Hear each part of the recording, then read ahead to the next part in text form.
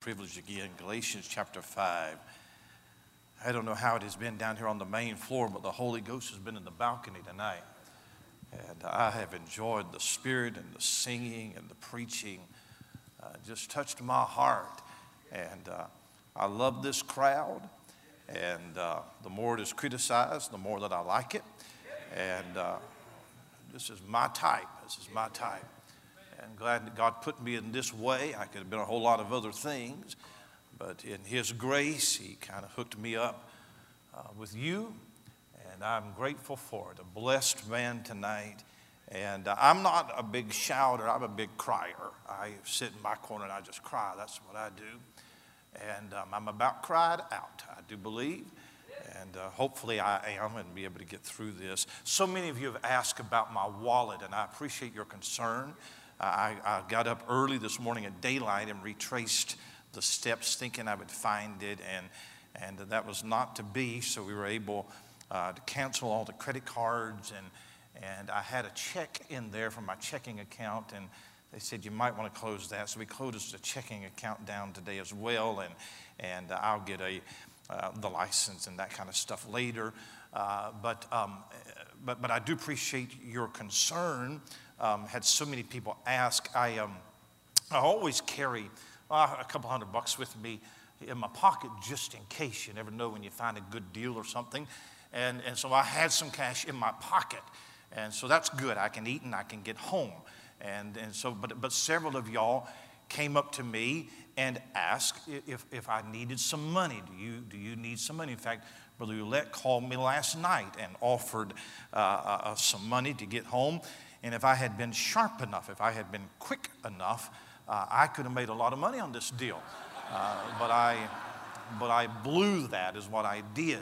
But then Brother Cooper, I got up this morning and talked about finding a wallet, needed a new suit, credit card. God blessed him like that. Brother Cooper, I've had probably, I think, 6 people come up to me and say, I am so glad that he found your wallet. And so what you need to pray now is that he will return the wallet. That would be a blessing. But I think he was joking, to be honest with you. I'll tell you, Miss Sharon Daughtry really had a whole lot worse situation than I do. No matter where you're at, you can always find somebody that's got it worse than you do. She found a wallet in a restaurant drive-thru, I think, on Lane, saw a wallet, opened the door, picked it up, $1,600 in cash in that wallet. And you're thinking, what's wrong with that? It also had the guy's driver's license. Now that's bad. That's bad there. Several years ago, we were in Peru on a mission trip. I think we had 21 or 22 teenagers with us. Not a real smart idea, but anyway, we had a bunch of teenagers in Peru.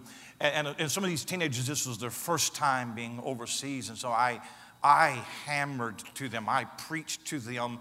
Your passport, it is like gold. It is on a black market. It's worth a lot of money. If you lose your passport, you may not get home. You hold on to your passport. You protect your passport. I preached it to them. I mean, before we left, because I just knew I'm going to have a teenager left in Peru and it'd be a disaster and what do we do? And so the last couple of days, we were leaving Arequipa, coming to Lima, and we came to Lima, spent the night in the Happy Hostel. There was nothing happy about that place, but that's where we were staying.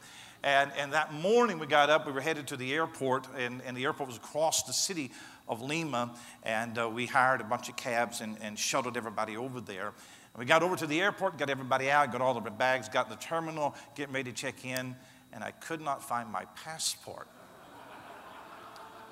I looked everywhere. I blamed my wife, but I couldn't find it. So we called back to the Happy Hostel on the other side of Lima. And the proprietor there went up to the room, and sure enough, there was my passport. My wife had forgotten to pick it up.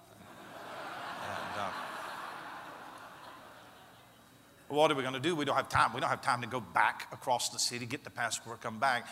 And she said, you no worry, I get it to you. And so she called a taxi cab and gave this taxi cab my passport to drive it to the airport. And I'm praying that she has found the one honest taxi driver in Lima, Peru.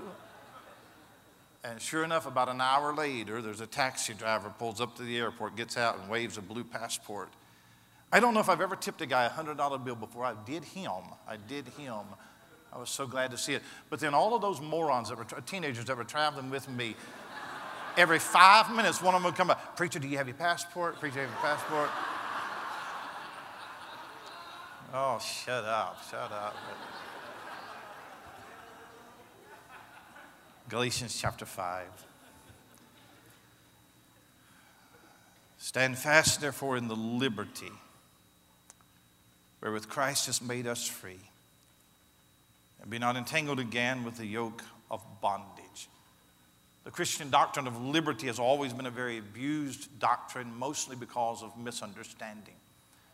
It's not a new thing. It was so in the New Testament, because Paul wrote in 1 Corinthians chapter 8, "Take heed, lest by any means this liberty of yours become a stumbling block to them that are weak." In verse 13 of this chapter, he says, "Brethren, ye have been called unto liberty. Only use not your liberty as an occasion to the flesh, but by love serve one another." Peter adds in 1 Peter 2, he says, "And free, and using not your liberty as a cloak of maliciousness, but as the servants of God."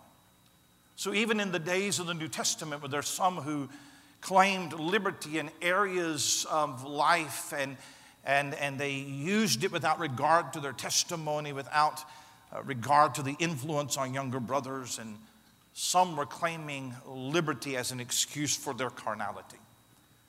And one of the matters that Paul addresses in this book is to clarify this matter of what it is to live in liberty in Christ. The word liberty shows up 4 times in the book of Galatians. It may be one of the most misunderstood words in the Bible.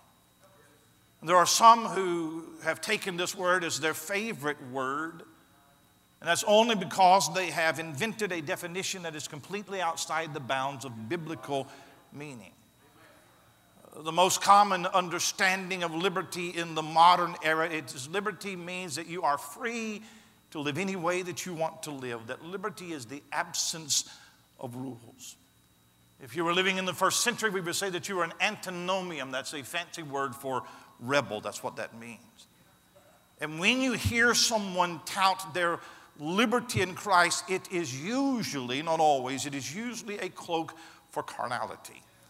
I am free, so don't give me a list to live by. I believe that it is a false dichotomy that biblical liberty is not freedom from standards. And the way that Paul is going to define Christian liberty in this book is he is going to contrast it with 2 ditches that are on either side of liberty, and that is legalism and that is license. And if you live by either legalism or license, then you know absolutely nothing about true Bible liberty. Now, whenever we hear the word legalism, we immediately jump to a preformed definition of salvation by works. And legalism is just that. It is adding works to grace, or adding law to grace as a means of salvation. But legalism is not only that, because legalism can be applied to sanctification as well as to salvation. You and I know that Scripture is absolutely clear that there is no relationship between our good works and our salvation. Not of works which I have done, but according to His mercy wherewith He saved me. Nothing in my hand I bring, simply to the cross I cling. And the self-righteous legalist believes that his salvation hinges entirely on his ability to meet God's legal requirement for right standing with Him. And he will go to hell believing that unless he turns to Jesus Christ and His righteousness. But you don't have to be trying to work your way to heaven to be a legalist. Because some believe that you are saved by faith, but that you are sanctified by works. One form of legalism believes that a list will get you saved. Another form of legalism believes that a list will sanctify you. And Paul lays waste to all legalism, both forms, in this epistle. If you back up to chapter 1, you know these verses, verse number 6. He says, "I marvel that you're so soon removed from Him that hath called you into the grace of Christ unto another gospel, which is not another, but there be some that trouble you and would pervert the gospel of Christ." You preach anything other than salvation by grace through faith, that is a perversion of the gospel. Whether it is baptism, whether it is church membership, whether it is penance, whatever it is a perversion, and it is not the gospel. How can you add something to that which is finished? And when Christ cried on the cross, it is finished, what that means is he didn't leave anything for you to do. And we'd all say, amen, that salvation is not in do, salvation is in done. But when you read the book of Galatians, it becomes clear that Paul is not talking about just about being saved, but he is dealing with what happens to a man after you get saved. And the issue in Galatians is not that they believe that you could be saved by something other than grace and faith, but they believe that you can be sanctified by something other than grace and faith. Look at chapter 2, if you would, in verse number 16. Knowing that a man is not justified by the works of the law, but by the faith of Jesus Christ. Even we have believed in Jesus Christ, that we might be justified by the faith of Christ, and not by the works of the law. For by the works of the law shall no flesh be justified. I don't know how many more ways that you can say it than what he said in that verse. We're not justified by the works of the law. So he's very clearly talking about that when we get saved, we are justified by faith. Well, look at chapter 3. O foolish Galatians, who hath bewitched you, that ye should not obey the truth, before whose eyes Jesus Christ hath been evidently set forth, crucified among you. This only would I learn of you. Received ye the Spirit by the works of the law, or by the hearing of the faith? Well, that's a good question. So answer it. How did you receive the Holy Spirit? Is it by the works of the law, or is it by the hearing of faith? Well, I think that you would agree that it is by the hearing of faith. You got saved by faith. So verse 3, are ye so foolish? Having begun in the Spirit, are ye now made perfect by the flesh? To be made perfect, it's not sinless perfection, but to be mature, it's to be complete. Are you made perfect by the flesh, or are you made perfect by the Spirit? How did you receive the Spirit? You received the Spirit by faith, but not by law, by faith. So Paul is saying, do you think that you got saved by the Spirit, but now that you are sanctified, or you're made perfect by the flesh? No. And what he is saying is that the flesh can't save you, and the flesh can't perfect you. There is a dependence on the Holy Spirit for you to get saved, but there is a dependence on the Holy Spirit for him to sanctify you as well. And the issue in the book is that the flesh cannot do what the flesh cannot do. I think it's one of the most misunderstood doctrines for most Christians. I also believe that is a fundamental key to any victory in your life. So Paul's going to lay out 3 roadmaps. There are 3 ways to live the Christian life. 2 of them are ditches. One is a biblical way. I want to try to define all 3 if I can tonight. And the first is legalism. Now it's very easy to stick that label on everybody who preaches on separation and standard. That's also lazy to do that. I've been called a legalist a few times. I'm sure that you have as well. That's fine. But at least know what it is when you're saying it. Well, verse number 3.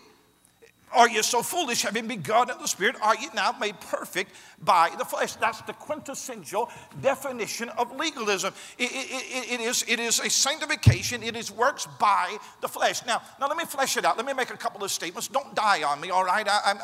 I'm going somewhere, but let me just make a couple of statements. And the first statement is this, is that legalism is not standards. Someone has defined a legalist as someone who has more standards than you do. And unfortunately, there are some Christians who believe that. There are some who, in the name of liberty, calls anybody with a standard a legalist. So a really strict Christian, somebody that doesn't go to movies and doesn't have a TV, doesn't dress like the world, that would be a legalist. By the way, everybody has a dress standard. Everybody does. If you were to come to our church, if you were to come to Victory, our church, and you sat there long enough, you would pick up probably that ladies have to be dressed a certain way to stand on our platform or to teach a class or whatever it might be. You wouldn't see any ladies on our church. You wouldn't see any ladies on our platform in a skirt above their knees, nothing tight or low cut or skimpy or anything like that. In fact, in our church, you do what you want to in in our church, you wouldn't see a lady on the platform in pants, and you would gather that there is a standard here. Now, I don't care if you agree with the standard, if you don't like the standard, or if your standard is 10 times tighter than mine. I don't care. That's beside the point. But there is a standard. Even in contemporary, modern, progressive churches, there is a line there. Now you're going to have to look hard to find out where the line is, but there is a line. There is a line that they will not cross. So if standards is legalism, then everybody to some degree is a legalist. But legalism is not about where you draw the line. Legalism is about your attitude toward that line. I know very conservative people who live just as tight as anybody as you will ever meet, and they're not under bondage, and they're not pharisaical, and they're not judgmental, and they don't have a critical spirit, and they love Jesus, and they're happy. The standard has not made them legalistic. And it's really lazy to just stick that label on anybody who preaches against standards or separation. There's nothing original about that. And all of us have been called legalists by our carnal cousin, and by now it has lost its punch. But standards is not legalism. But then I would say to you that legalism is performing spiritual life by the works of the flesh. It is not in having standards, it is depending on those standards to make you spiritual. It is not that you have a list, but that all of your spirituality is wrapped up in that list. Now I'm killing the service, I know, because somebody hears that, and here's what they think that they heard, is that I said you don't need a list. And the reality is you and I probably need a lot longer list than what we have. My flesh stinks, all right? My flesh needs a fence. My flesh needs guards. I need a whole lot of boundaries to keep my flesh in check because it is not spiritual yet. So don't walk away from here tonight and say that I am opening the door that you don't need a list. No, you do need a list, and you probably need a lot longer list and add 2 or 3 things to the list tonight that are not on the list. But there are Christians that labor to keep their standards, and they've got those, but they're hateful and they're depressed and they don't have any joy and there is no victory in their life. And you and I look on the outside, and I'm impressed with how zealous they are with their list and how devoted they are to it, but that is not spirituality. There are some Christians who believe that spirituality comes by just trying harder and being miserable and living by rules that I hate, and you can't have any fun. And they have all the essentials, and they've checked all of the boxes except the box that says that the Christian life is lived by the power of the Holy Spirit. And the more and more that I live this Christian life, the more and more I find out that I am a total failure at it without the power of God in my life. I have found that for me that I can't do anything without the Holy Spirit. I can't witness, I can't pray, I can't preach, I can't have victory. I certainly cannot transform my life.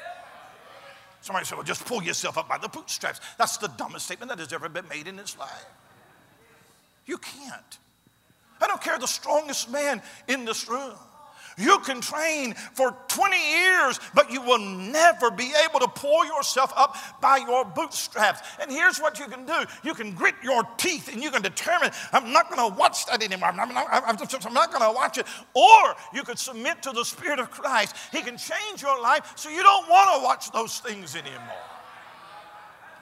So many Christians are trying to do the possible. They're trying to crucify the flesh by the flesh. And all that does is it leads to disillusionment and discouragement and beating yourself up every time that you fail. And you can go through the motions and you can keep the list, but there is no power. And here's the problem. That when you live just by a list, you become proud of the list. And when you become proud of the list, then you become judgmental of anybody that has a list, but it's not the same items as you have on your list. And when your spirituality is defined entirely by a list of externals, and when you are so proud of how you keep that list, and when you look down on any other Christian who doesn't cross every T exactly like you do, welcome to legalism. That is what you have become. And what legalism does is legalism focuses on rules and not the relationship. I borrow an illustration. Imagine that a lady gets married to a man, and when they move in together and after the marriage, they have the marriage, and she finds out that her husband is very controlling. He is very, very demanding. And from day one, he dictates to everything in her life.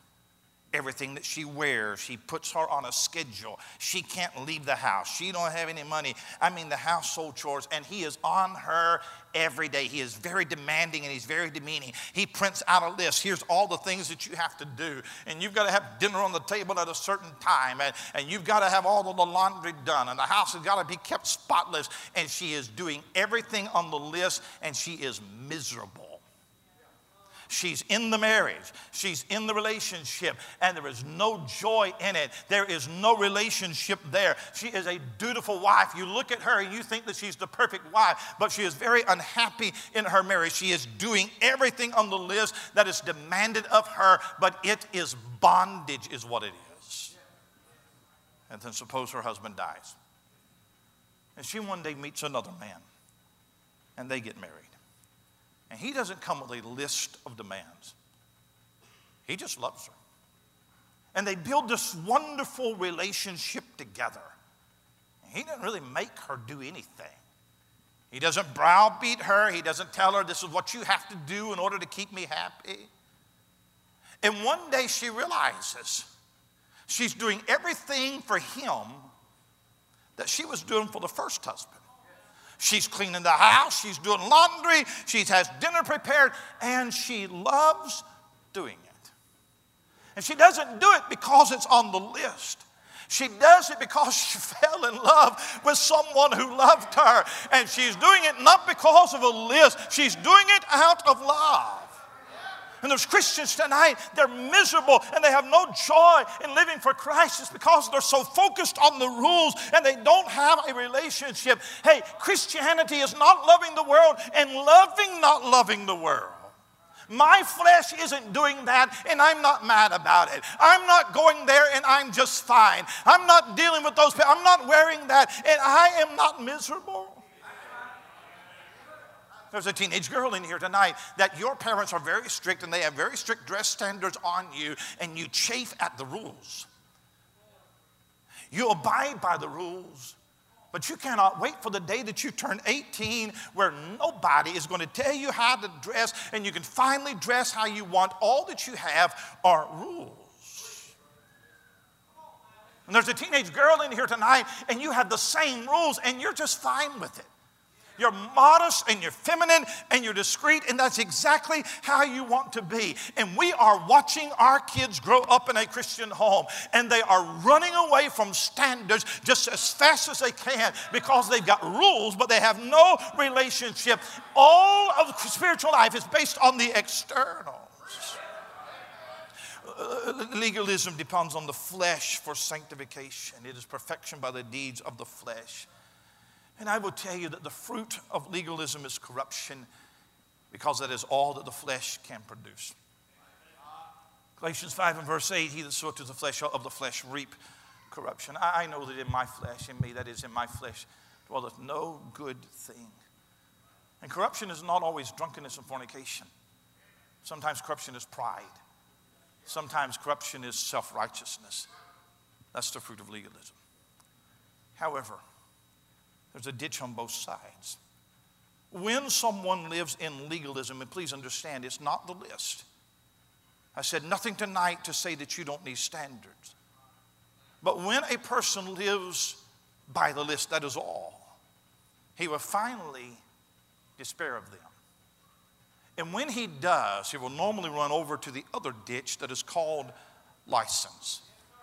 From living to strictly by standards to having no standards. Verse number 13. He says in Galatians 5, he says, brethren, you've been called unto liberty. Only use not liberty for an occasion to the flesh, but by love serve one another. That verse describes what's happening in Baptist churches all over America right now. There are preachers tonight who are mocking standards. They are lowering the bar of separation, and they're doing it in the name of liberty. Now, all of us know, and I'm not shooting at anybody. I have no access to grind. I have nobody to shoot at. But all of us know preachers who browbeat their standards into their people, and the church complies because it is a bully pulpit. But then there are others who stand and they encourage worldliness as a reaction to those bullies. And the most worldly, carnal people in the world claim liberty, but they are using their liberty as a cloak for their sin. Legalism is a dependency on the flesh. License is to indulge the flesh. Do you know how that people can take good words, redefine them, and it becomes a different word? For example, in Jude verse 4, certain men crept in unawares who were before of old ordained to condemnation, ungodly men, turning the grace of God into lasciviousness. When you turn the grace of God into lasciviousness, unrestrained sexual desire, it is no longer grace. And people talk about liberty, but it's a ruse to feed their flesh. It is not liberty any longer. By the way, that word grace, Titus 2 and verse 11, for the grace of God that bringeth salvation hath appeared to all men, teaching us. Oh, grace is going to teach us something. Here's what it teaches us, that denying ungodliness and worldly lust, we should live soberly and righteously and godly in this present world. If the grace of God doesn't teach you that, it's not Bible grace. And the contemporary church has redefined grace as permission to do whatever you want to do. That's not grace. Grace is the power to do what Christ wants me to do. And if your definition of grace does not come to Titus 2 verse number 11, then it's not Bible grace, because grace, and that's their favorite word. Grace teaches you to not be worldly. It is to have no desires for this world. If grace in your life is a newfound freedom to throw off the shackles of standards and holiness, grace, that's not Bible grace, you see. There's so many of you think that to live like that, and you think that you are in liberty. No rules on what I watch, and no rules where I go, and no rules on how I dress, and there are no rules, and I am free in Christ. And if somebody was to warn you, you would just scream, legalist. That's all that you have. Oh, you're just a legalist. And it's amazing to me that we can so violate our conscience. We have people sitting in our churches and they sit down and they watch something on TV that we can literally watch something where they literally take the Lord's name in vain. Take the Lord's name in vain, and it is entertainment to us, and then get up on Sunday and sing, Jesus is the sweetest name I know. And there is no power in your life when Hollywood is more real to you than Jesus Christ. I'm killing the service, I know, so I might as well just go ahead and go on. In our independent Baptist movement, there was a time when we leaned toward legalism. We had the standards, and we were proud of the standards. There were times, buddy, we preached. Every time we preached, it was blood and guts, and we cracked the whip. And a lot of Christians learned to live like robots, just marching to the preacher's demand. And there's been a lot of problems in our movement. One of the biggest has been flesh dependency. We became successful. And the entire emphasis became on what I'm doing and doing even more. That's not the problem now. There are very few churches in our circle that have strict standards and demand that every member keep all of those standards. The problem today is not legalism. The problem today is license. The problem is not checking off the list. The problem is that the list has been thrown out the window. And legalism will always lead you to license unless you can get to Jesus. Now, how many of our children, and my heart breaks tonight, but how many of our children have grown up with every standard that was right and godly, and as soon as they could, they ran over to license because they had standards, and they were so proud of how spiritual that they were, but they never learned true freedom in Jesus Christ. They leave the conservative church and they run to the contemporary church in droves.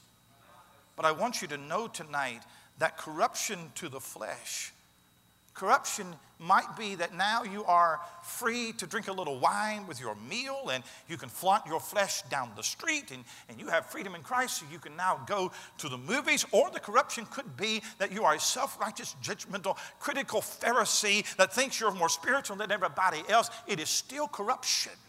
Some of it stinks on the outside and some of it stinks on the inside. Neither one of it produces any joy. Neither one of it produces any real victory. Neither one of them is the Christ life. And so many millennials didn't find any joy and they didn't find any victory in legalism. They ran over to license and they won't find it in that ditch either.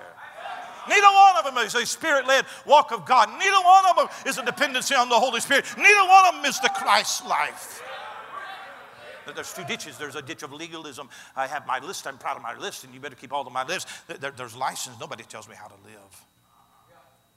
But Paul said in Galatians 5 and verse 1, stand fast, therefore, in the liberty wherewith Christ has made us free. Be not entangled again with the yoke of bondage. Liberty is not the freedom to go wild. Liberty is a dependence on the Spirit of God for the power of Christ to live as He has called us to live. It is not the permission to be carnal. It is the power to be holy. Liberty doesn't mean that I can go sin because of grace. Liberty means I am free to not sin because of grace. What shall we say then? Shall we continue to sin that grace may abound? God forbid. You see, by now, you and I should know that our flesh is wicked and it is full of corruption. My flesh did not get saved, and my flesh right now is not on its way to sanctification. My flesh is no more sanctified today than it was 40-some years ago when I got saved. And here's what I have learned. I have learned that I cannot depend on the flesh. And if I indulge the flesh, it will always lead me to indulge in carnal lust. So here's the only thing that I can do with the flesh is crucify it. It is to die to it. If I want to live the Christ life, if I want to walk in victory, if I want to have any power in my life, then I have to die to that stinking flesh every day.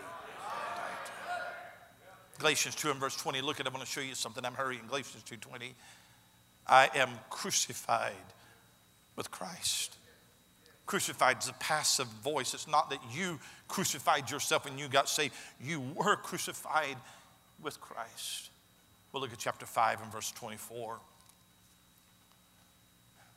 They that are Christ have crucified the flesh with the affections and lust. That's active voice. It is something that you do now that you are saved. The key to liberty is not indulgence of the flesh. It is certainly not a dependency on the flesh. It is crucifying the flesh by the power of Christ in you. And again, how often you do that? Every day. Multiple times a day. And self-crucifixion is a foreign concept to most Christians. We sing songs about it. We don't even know what we're singing. Wherever He leads, I'll go. There's probably going to be some flesh crucifixion in that. I surrender all. Not if your flesh has anything to do with it. But when you and I, by the strength of Christ and the indwelling Spirit, yield the members of our body to righteousness in a spirit of submission, there you and I will find liberty. My wife is a very godly lady. If you've not met her, I wish that you could. My wife is the most spiritual person that I know. I met her when she was a teenager. My dad was pastoring in the hills of West Virginia. Her family went to an American Baptist church, and some troubles in that church. They came over to the church that Dad pastored and became Independent Baptist. And that's where I met her as a teenager, and we got married. And this year, July the 3rd, we will have been married 30 years. 30 years. I love my wife. My wife, I grew in a preacher's home, had all the standards that you can imagine, and my wife grew up in a Christian home, but they didn't have the same standards, especially in the area of dress that we had. But when my wife was a teenager, I don't know, 14 or 15, and please understand, this is not the point of my message. But when my wife was a teenager, 14 or 15, God began to convict her heart about wearing pants.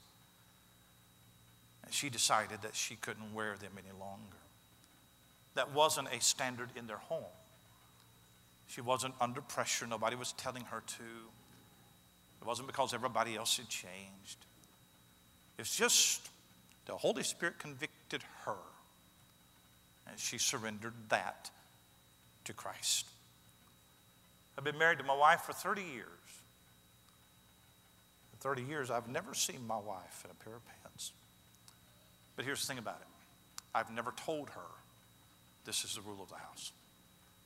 I've never told her, you married a preacher, you can't wear that. I've never said, now this is the standard, this is the list. In fact, I don't know if anybody has ever told her that. She surrendered that to Christ. She died to self in that area. She allowed the Holy Spirit to dictate to what she wears and how she dresses. And here's the funny thing about it. I've never seen her mad about it. She's not upset. She's not miserable. She doesn't look at how everybody else dresses and wish I hadn't done that. No, she's actually happy about it. No, don't let it die. Some of you may have never heard that a woman shouldn't wear pants. That's not the, I don't care what your standard is. But there are some girls tonight that you grow up in a home with a rule like that. You go to a Christian school where nobody has that rule. You become proud. You think that you're more spiritual than they are because you have a rule that you live by, but you hate the rule. And one day you turn 18, go off to college, move out of the house. First thing you do is put on a pair of blue jeans. And you kept the rule. But that rule didn't do a thing for your spirituality. And when you are finally free, when you finally have liberty, you run all the way over to license because nobody's going to tell me how to dress. I have liberty. You don't have liberty. You're in just as much bondage to the flesh as you were when you lived in legalism. And every saint of God in here knows that there was a time when God said no to something in your life.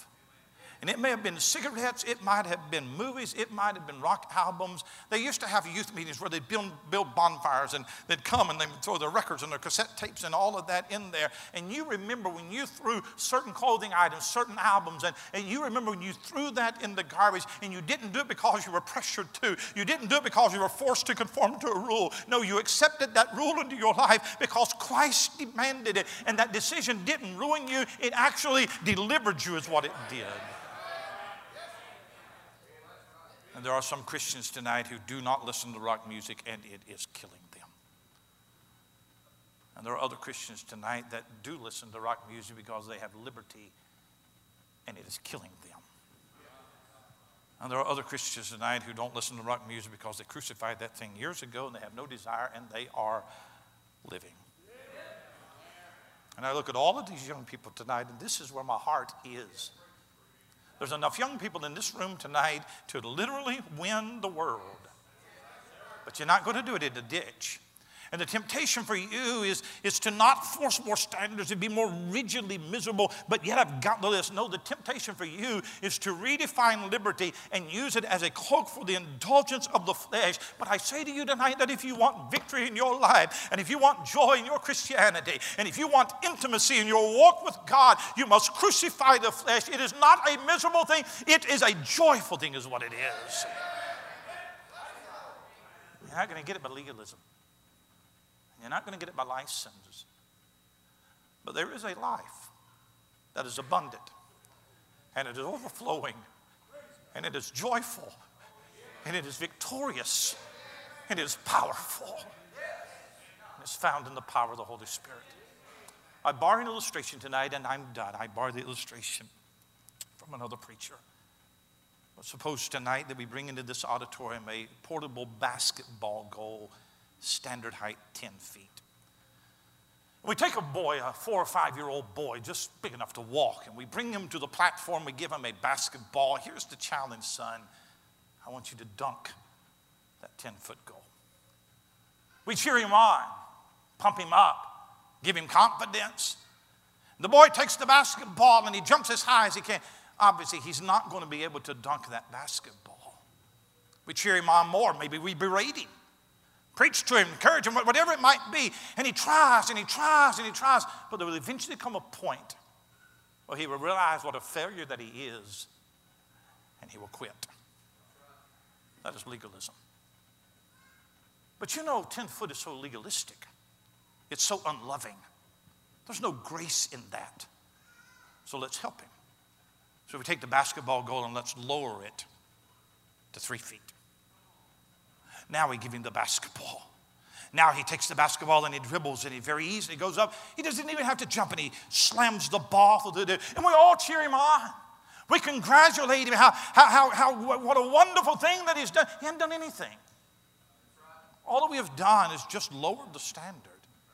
There's no accomplishment in dunking a 3-foot rim. Anybody can do that. That is license. It is indulging the flesh, and we are calling it victory, and it is not victory.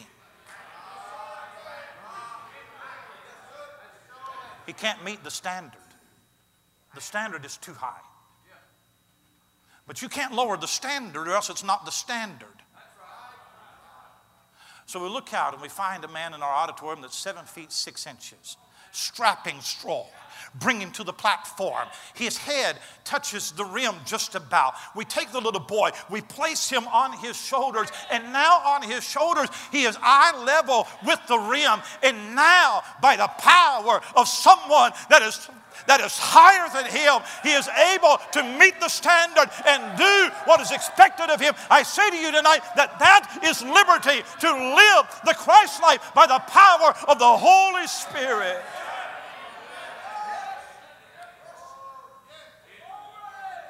And some of you tonight, you're in legalism. And you are squeaky clean. And you got a long list. But that is your definition of spirituality. And you're proud of your rules, and you're judgmental of others. And for all of your rules, you don't really have a spiritual heart. You don't have any joy, no compassion for others, no peace. And everything about your Christianity is on the outside. And you will one day despair of those rules, and you'll run to the other side. And what you ought to do tonight is you ought to come to an altar and say, Lord, I confess my pride and my self-dependency. I am failing at producing any fruit of the Spirit. And forgive me tonight for the corruption that I cannot see, but I know that it is in my heart. And I'm not asking you to come and get my list and make it your standard. No, I'm asking you, wouldn't you rather let the Spirit of God speak to you? That there is a life of victory where the Spirit of God can convict you. And out of your love for Christ, and because you believe that it would be pleasing to Him, you allow Him to dictate to every area of your life.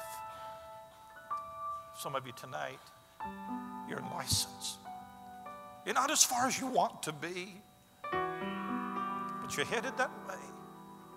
Because in your heart, you're carnal and you're worldly minded. You want that world, and you think that liberty is your way to get it. There's nothing new about it. They called them libertines in Acts chapter 6. You've never crucified the flesh. You've never died to self. And I'm going to tell you, it's going to reap corruption. You ought to come to an altar tonight and say, Lord, I confess my worldly desires, my lust.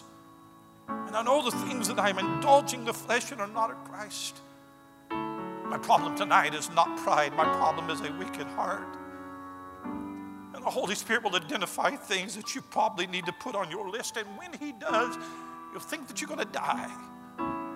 But that is when you will finally begin to live. Heavenly Father, tonight, I want to know the power of God in my life. I want to be a Spirit-filled Christian tonight. I want to live the Christ life tonight. I pray tonight for the young people in this room, the pulls and the pressures and the things that they're reading and hearing. It's a lot. That one day they're going to discover that bitch doesn't work any better than this ditch. But would you encourage their hearts tonight to know that there is an abundant life, that there is a victorious life, that there is a life that is pleasing to you, that you can live the Christ life, that you can have victory, that you can have joy tonight. Our heads are bowed, our eyes are closed. Some have come, but the Gravely's taken the service in 30 seconds.